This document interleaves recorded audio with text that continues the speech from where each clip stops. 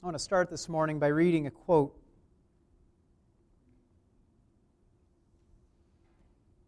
And the places that the ways that this quote can apply are so numerous that it's hard to use it just once. But nowhere more does it apply than today as we think about abortion. Here's the quote. "You say that you think it is wrong, but you denounce all attempts to restrain it. Is there anything else that you think wrong that you are not willing to deal with as a wrong? Why are you so careful, so tender of this one wrong and no other? You will not let us do a single thing as if it were wrong. There is no place where you will allow it to even be wrong. There is no place where you will allow it even to be called wrong. We must not call it wrong in politics, because that is bringing religion into politics. We must not call it wrong in the pulpit, because that is bringing politics into religion. And there is no single place, according to you, where this wrong thing can be properly called wrong." Would you believe that that wasn't written about abortion? Wasn't written any time recently, in fact, but is a quote from Abraham Lincoln speaking about slavery to those who claimed to think it was wrong, but who were unwilling to actually act to bring it to an end. Isn't that a beautiful quote? We could spend a fair bit of time pointing out similarities between the atrocious practice of slavery and the atrocious practice of abortion. Each of these practices, for example, was defended by the United States Supreme Court, one in the Dred Scott decision, the other in the Roe v. Wade decision. Each also dehumanizes a portion of our nation, allowing us to buy and sell them for profit, allowing us to kill them in an attempt to protect our lifestyle and wealth. The question is, what should we as Christians do? And my exhortation to you this morning is to be consistently pro-life. Consistently pro-life. For me to preach on the sanctity of life or the evils of abortion would certainly be appropriate. And in a sense, that's what I'm doing. And I know it would be good and helpful.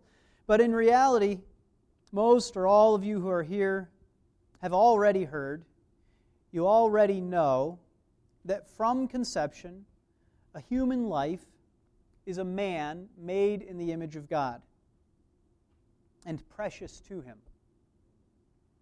You already know and agree that abortion is the process of bringing that precious life to a tragic and untimely end. And so no matter how strong my case might be, that abortion is wicked and must be stopped, no matter how grand my rhetoric, in the end, I'm afraid that it would be of little benefit to us. Like preaching to the choir, each of you would be able to leave patting yourself on the back for already believing what I preached, that abortion is wrong. So today I want to do something different. I'm going to assume that you all know that abortion is wrong, and I'm going to proclaim the responsibility that each of us has to stand up for the weak and helpless. I'm going to spend most of my time explaining what that responsibility looks like today, and I'm going to show how we've been half-hearted in doing that work when we do it. In other words, I'm going to call us to repentance related to abortion.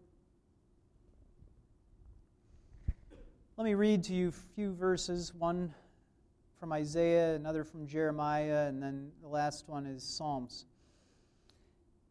Isaiah 1:17, "Learn to do good, seek justice, reprove the ruthless, defend the orphan, plead for the widow."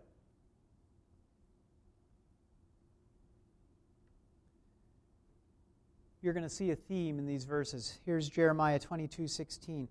He pled the cause of the afflicted and needy. Then it was well.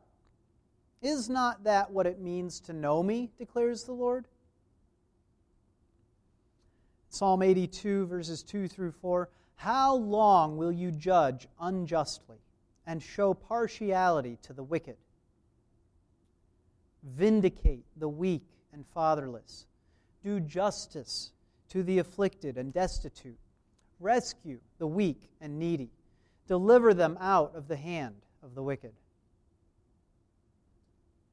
These passages and many others that are similar make clear the importance of speaking up for the voiceless, standing up for the weak, and protecting those being murdered by the wicked.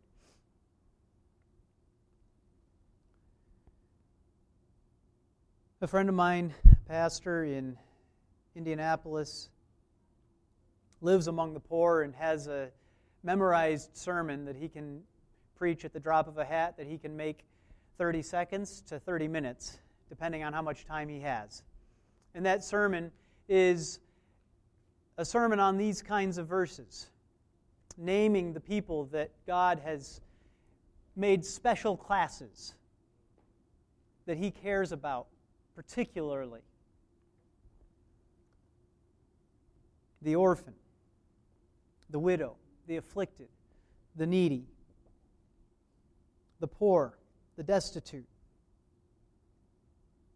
These are some of the people that we just read about here. And of course, nobody is better described by these words than the child, unborn, nestled in his mother's womb, threatened by the evil of our nation that allows that little one to be torn out, where we allow his life to be ended. Is there anybody more weak? Is there anybody more destitute,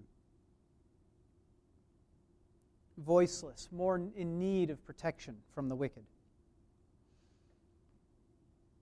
And there are many opportunities that each of us has to stand up for the little ones in our midst. There are walks for life that we can attend. Many of us do our best to support the work of crisis pregnancy centers,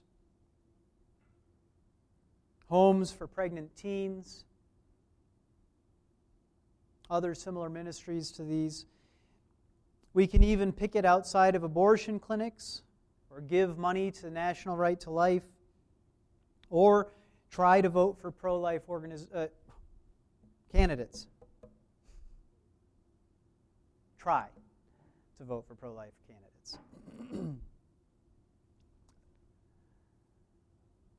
Each of these, to a certain degree, is standing up for the weak and the helpless. Right? But now let's go back for a second and let's think about those verses. There's an underlying assumption. The underlying assumption is that you won't be the people that are engaged in oppression.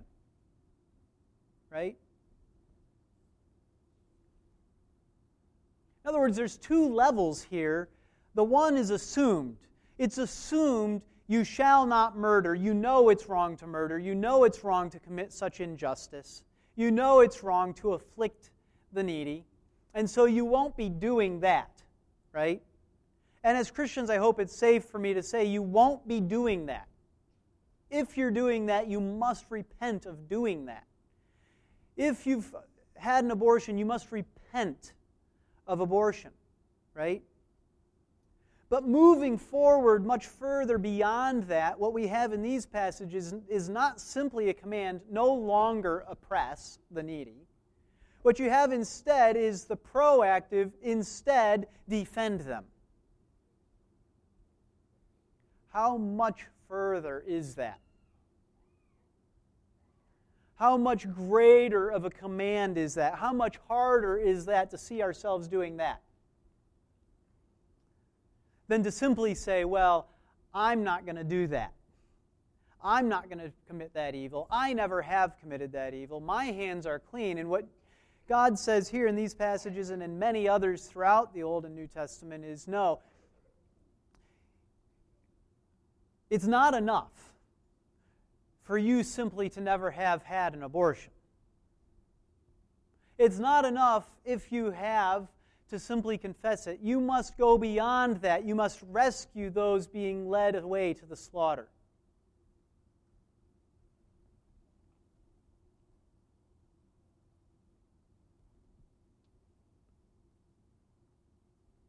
And so now maybe you think, okay, well, I guess I haven't really been doing a lot of those things that he listed. I don't even know where the Planned Parenthood is here in town, so I haven't been obviously protesting there. And I haven't called out to the women that are going in that I'll help them. And I do try to vote for pro-life candidates.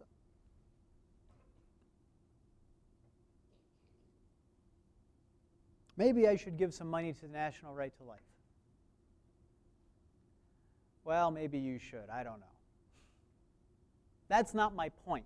My point in reading through that list of things that we like is that, yes, all of those are designed to go beyond simply not being involved in the evil ourselves, but to beginning to try to make a difference in ending it, beginning to try to make a difference in rescuing those who are being led away to the slaughter.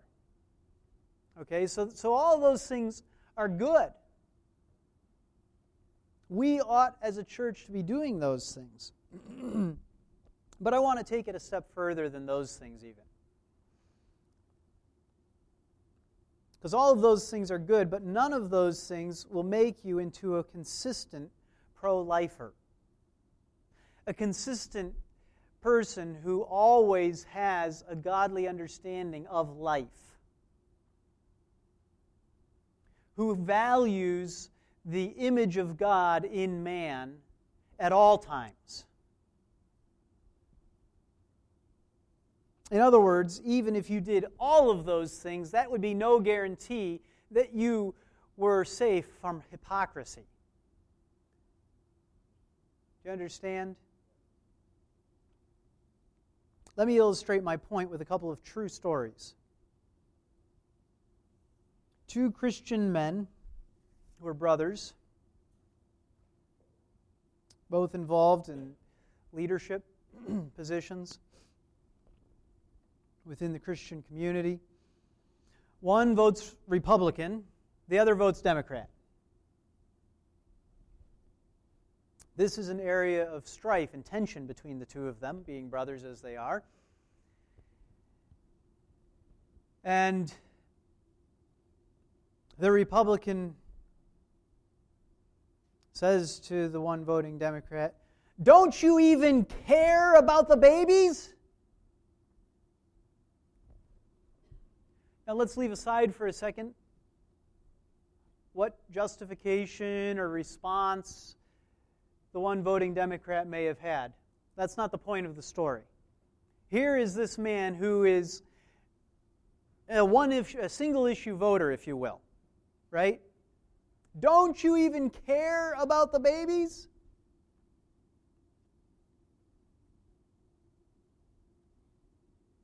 And later, he and his wife are doing in vitro fertilization because of their desire to have their own biological children. Do you see how that's inconsistent? What is the problem there? Well, maybe there is no technical problem. Maybe they only ever fertilized the embryos that then they used. Okay, but in vitro fertilization as a whole is a practice that is built on murdering little children. It's built on abortion. That's its foundation.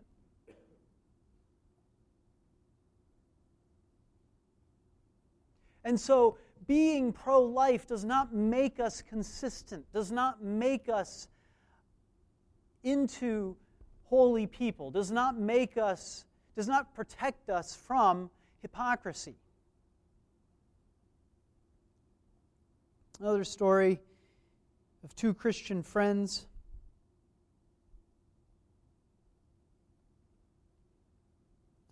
One of them is the most pro-life that the other one knows.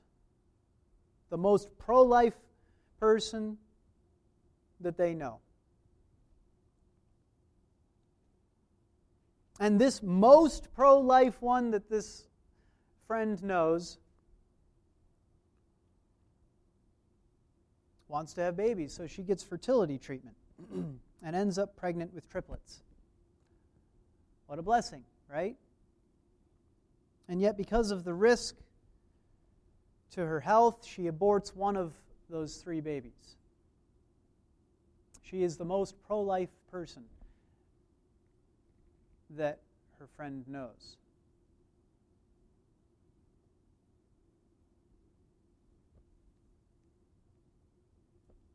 This can't be the level at which our love and our care, our desire to protect the weak and the helpless, plays out in our lives. That can't be the level of obedience that is satisfactory to us, because it is not the level of obedience that is satisfactory to God.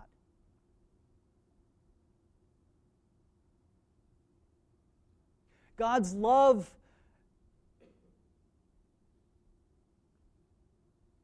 does not end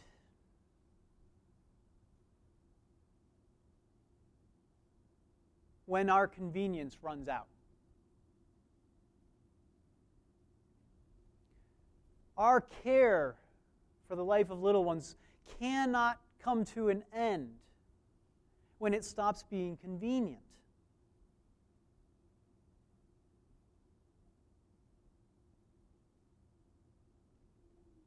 So how are we tempted to be pro-life in one area and to not care in others? Well, there's lots of ways that we're tempted. And a lot of times it comes down to what we don't want to do. What we don't want to face. Often we don't want to speak up when we find that our cousin or our niece is pregnant, even though we know that she may well have an abortion. We know her past, we know what she believes, we know enough about her to know that that is a distinct possibility. But what does speaking up cause? A mess. A mess in the family, not just with her, but with her mom and with your parents, and this mess just spreads. And so we don't want to bring it up. We don't want to talk to her, right?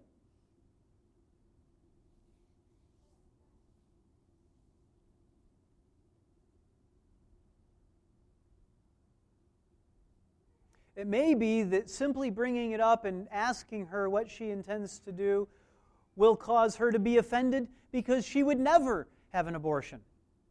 And she's angry at you for years for even doubting that the possibility was there. And yet, is it okay if I point out that sometimes it's that very outrage that makes her decision for her and saves the life of the baby? Do you understand what I'm saying?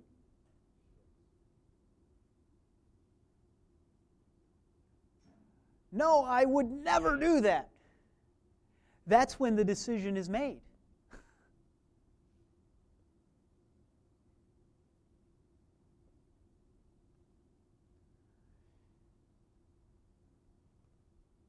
What else do we not want to do? We don't want to speak up about the morning after pill. Right?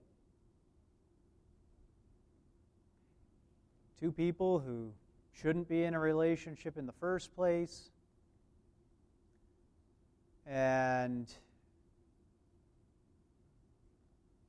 you kind of sigh with relief when you find out that when they committed fornication, that then she took the morning after pill. It's like, okay, well, at least there's not going to be a baby coming out of this. Right? Well, is that what that means? No, that's not what that means. What that means is that if there was a baby, we as a society, they as a couple, and us, sighing with relief, are all willing to have that child die rather than face the inconvenience and the sadness and the pain of that child being born to that couple.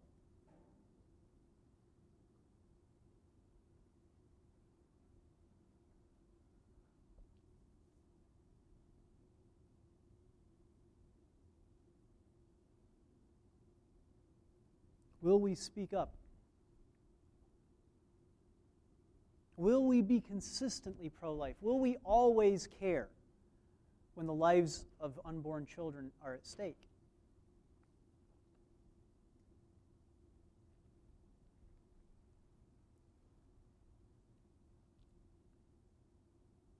Will we warn people against in vitro fertilization?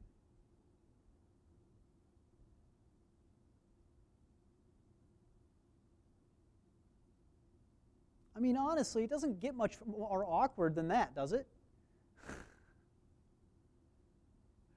But if you know that's what they're doing, they have already invited you into their life to an extent that you are now able, by the grace of God, to speak into their life on this issue.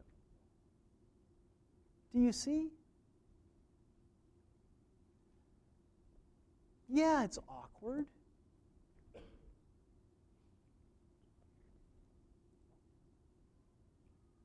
But standing up for God's truth is always awkward. And more than that, defending the weak and the helpless and the innocent against the oppression and destruction and death of the wicked is always more than awkward or inconvenient. It pits you against the enemy. You are placing yourself in between those who are trying to do harm and the one that they're trying to harm.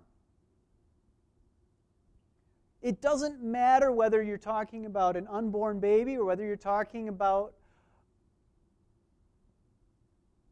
a grown man. When you step in between the person who's trying to harm and the one who's about to be harmed, you are taking the wrath upon yourself. Yeah, it's awkward. Yeah, it's inconvenient. But can anything be more beautiful than that?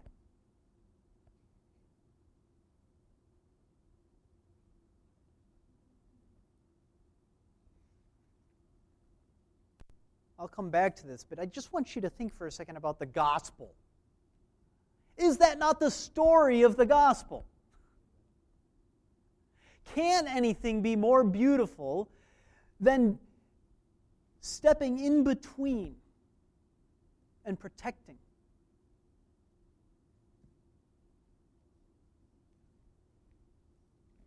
No. Nothing can be more beautiful. Now, where else do we not want to do it?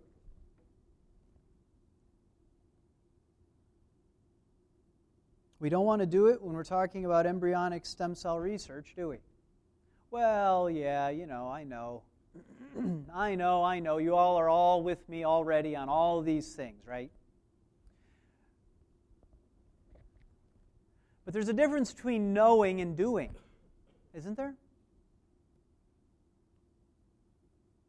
When people are talking about the beauty of embryonic stem cell research and how it's going to make the world a better place, how it's going to cure, oh, you name it. What's it not going to cure? It's going to make us live forever. We're going to be gods. This is the promise of embryonic stem cell research. We will live forever. We will solve all of the medical problems in the world. It'll be the miracle cure for everything.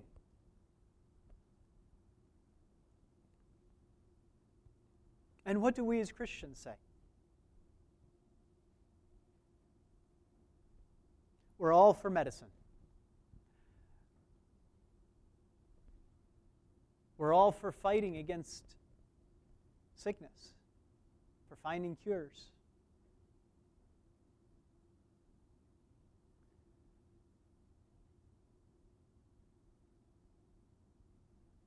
But the bloody, demonic sacrifice of children has never brought about the promise, the lie of Satan, that it'll be for our good.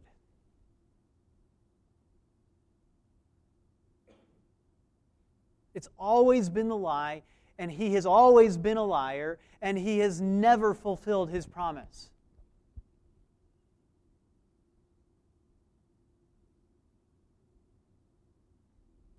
Sacrifice your children. It'll be for the good of the land. There'll be food again. There'll be all of our problems that we've been having, all these disasters, they'll go away if we just sacrifice our children.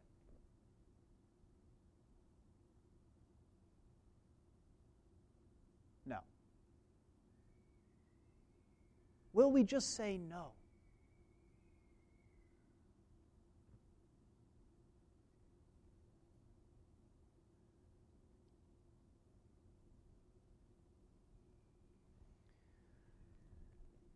Our vaccinations are created by using the remains of aborted babies.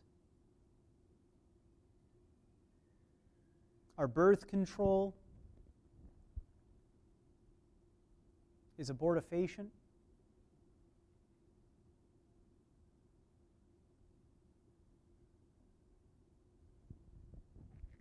And we don't want to know. We just don't want to know. And when we hear, we just want to pretend like we didn't hear, so that we can go on claiming that we didn't know. But do we want to be consistently pro-life?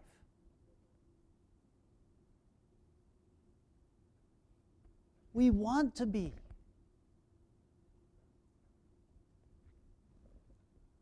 And so, we can't be ignorant. We can't want to be ignorant.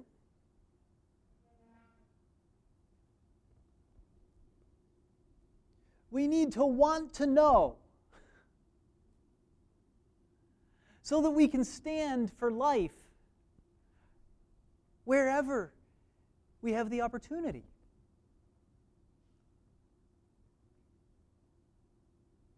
But so much of our way of life is built on these things.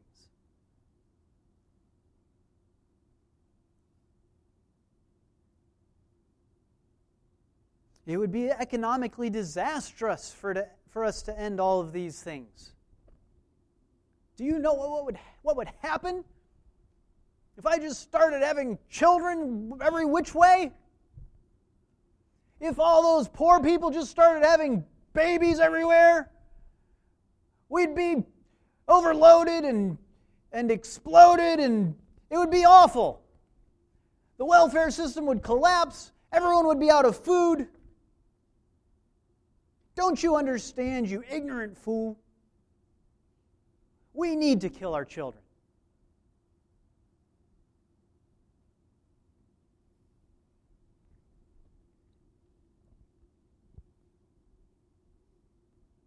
We don't want to know.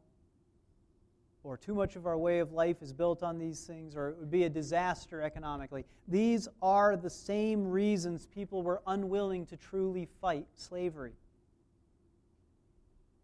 Do you understand what kind of economic disaster it would be if we just put an end to this? That's the argument.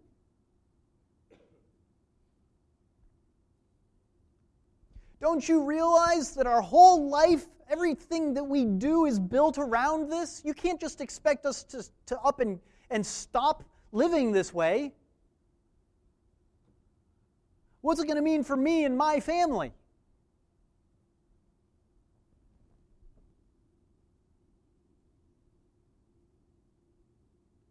Or, oh, I don't know what you're talking about. Oh, no, I don't know what you're talking about. Sorry, I haven't seen any of that.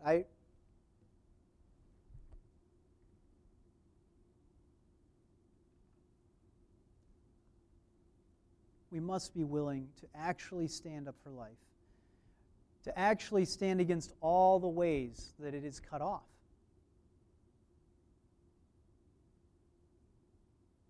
And until we are willing to fight the idolatry that leads to abortion, it will continue unabated in all of the forms.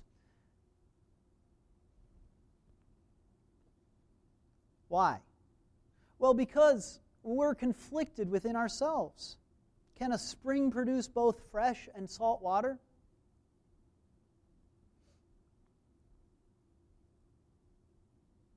We cannot be given over to the same idolatry as the culture, or it will produce the same fruit in our lives. That's what I'm saying.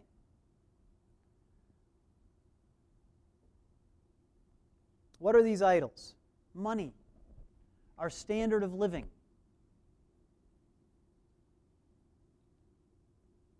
Wanting control of our lives and our bodies. Our careers. These are the idols that lead us to believe particular lies along with the rest of the culture that worships at the foot of these same gods.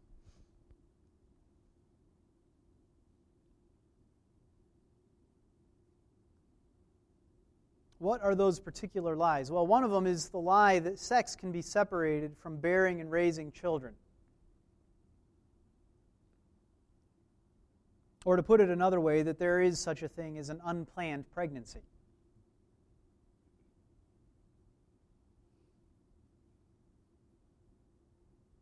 You understand? Unplanned? How could it be unplanned? What did you do? Did nobody ever tell you how these things work?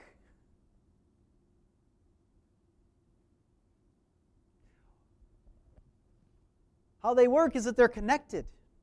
This is how God made us. This is a beautiful thing. It's nothing to be ashamed of, and it's certainly nothing to ignore and cover our eyes. You know, our culture is just adamant that we need to all learn.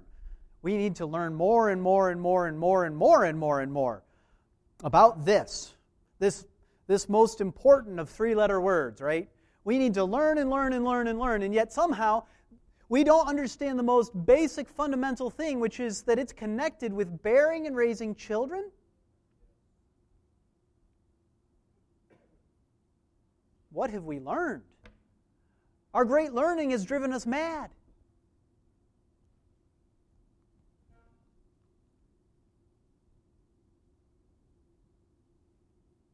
But do you see why the idolatry of money, of a particular standard of living, leads us to that lie?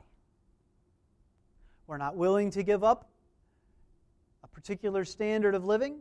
We need to have X amount of thousands of dollars per child. We only make this much. Therefore, here's how many children we can have.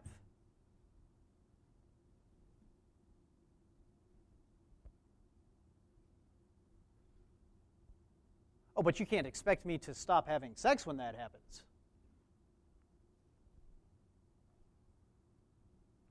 No, we don't. Of course not.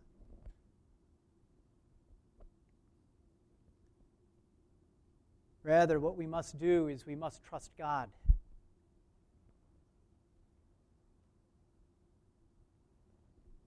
Trust God.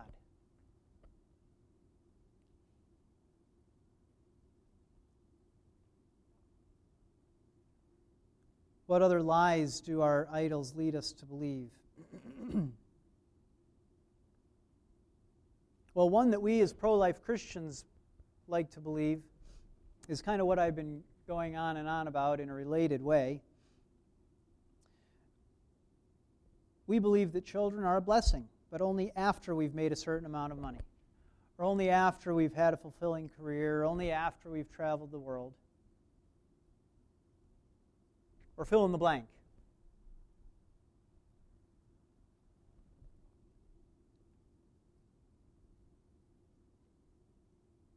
The children of one's youth, though, are a blessing from the Lord.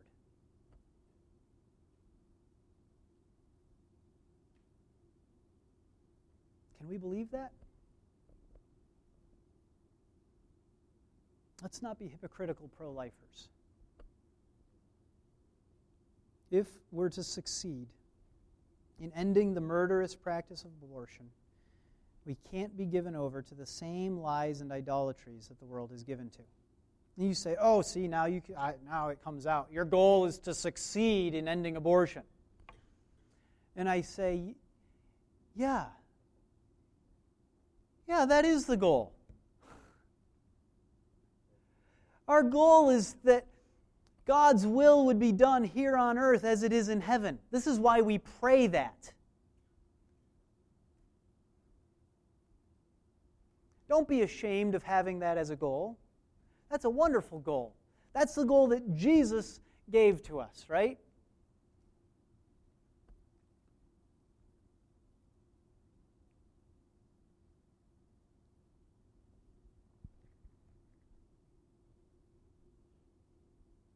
We have to be consistent in understanding that an innocent human cannot be executed no matter the circumstances. And in order to be consistent, we need to broaden our opposition to include all these practices, not limit our opposition to simple convenience abortions.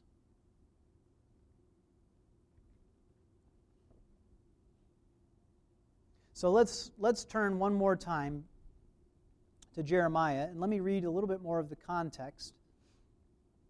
God is speaking to King Jehoiakim, the son of Josiah. Josiah was a good and godly king, and Jehoiakim, his son, was not.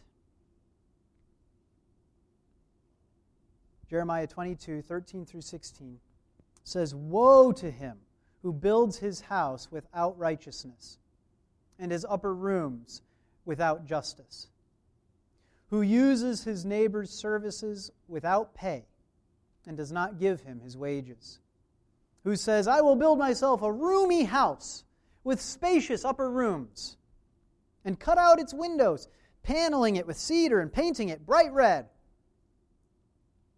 Do you become a king because you are competing in cedar? Did not your father eat and drink and do justice and righteousness?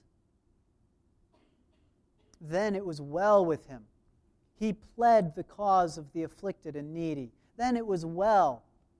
Is not that what it means to know me, declares the Lord?"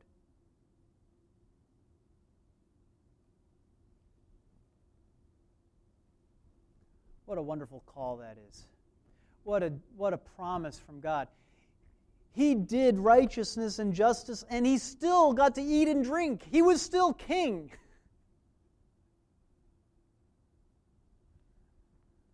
And it was well with him. God goes on to give the promise that it's not going to be well with Jehoiakim. His end is disaster. No matter what he thought he was accomplishing by making sure he had the right standard of living for a king.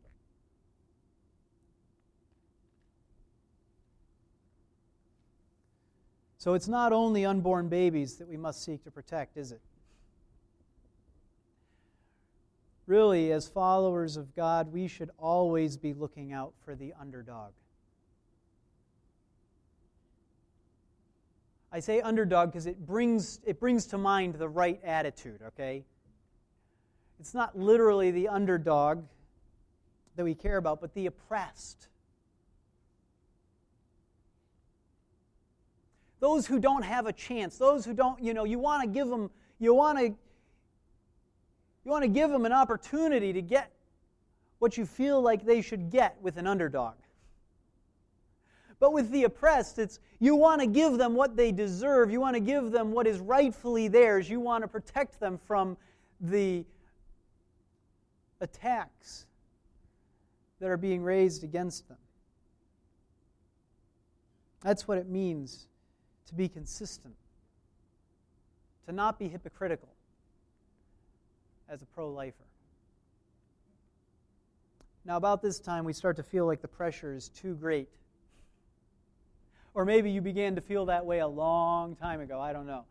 But when I go on and on and on about the unborn, and then I start to say, okay, now really, let's open this up a little bit wider. Now, let's talk about all of the oppressed. Let's talk about all of the needy. Let's talk about all of the widows and the orphans. It's just like, okay, this feels like it's impossible. Pretty soon the pastor's going to be telling me how I don't actually care for the widow. Then he's going to be talking to me about how I don't care for the orphan. He's going to be showing me how I sin, not loving those who are in prison. He's going to be, he must be a legalist, right?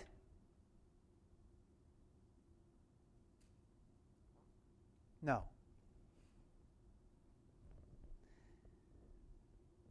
No, this is the essence of the gospel. God loved us, protected us, and saved us when there was nothing we could do to help ourselves. When we were squirming in our blood, when we were already guilty, He said, live. He stood in between us and our oppressor, which was us.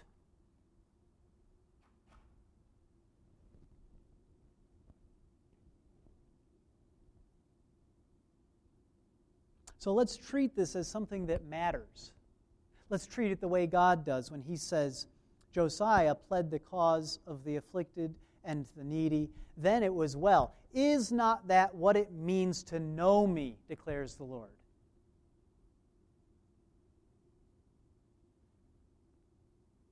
We're always tempted to see caring for others as less important than God makes it. Who are the most afflicted and needy today? Physically, clearly, it's children who are being aborted. They're the most needy.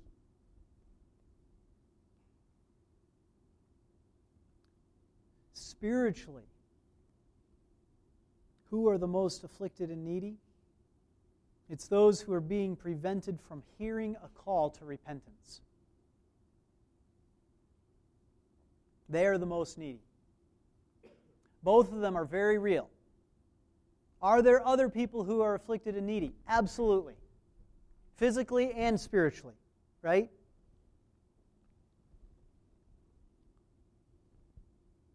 So let us care enough to plead the cause of the afflicted and the needy. It's hard work, but it's filled with joy.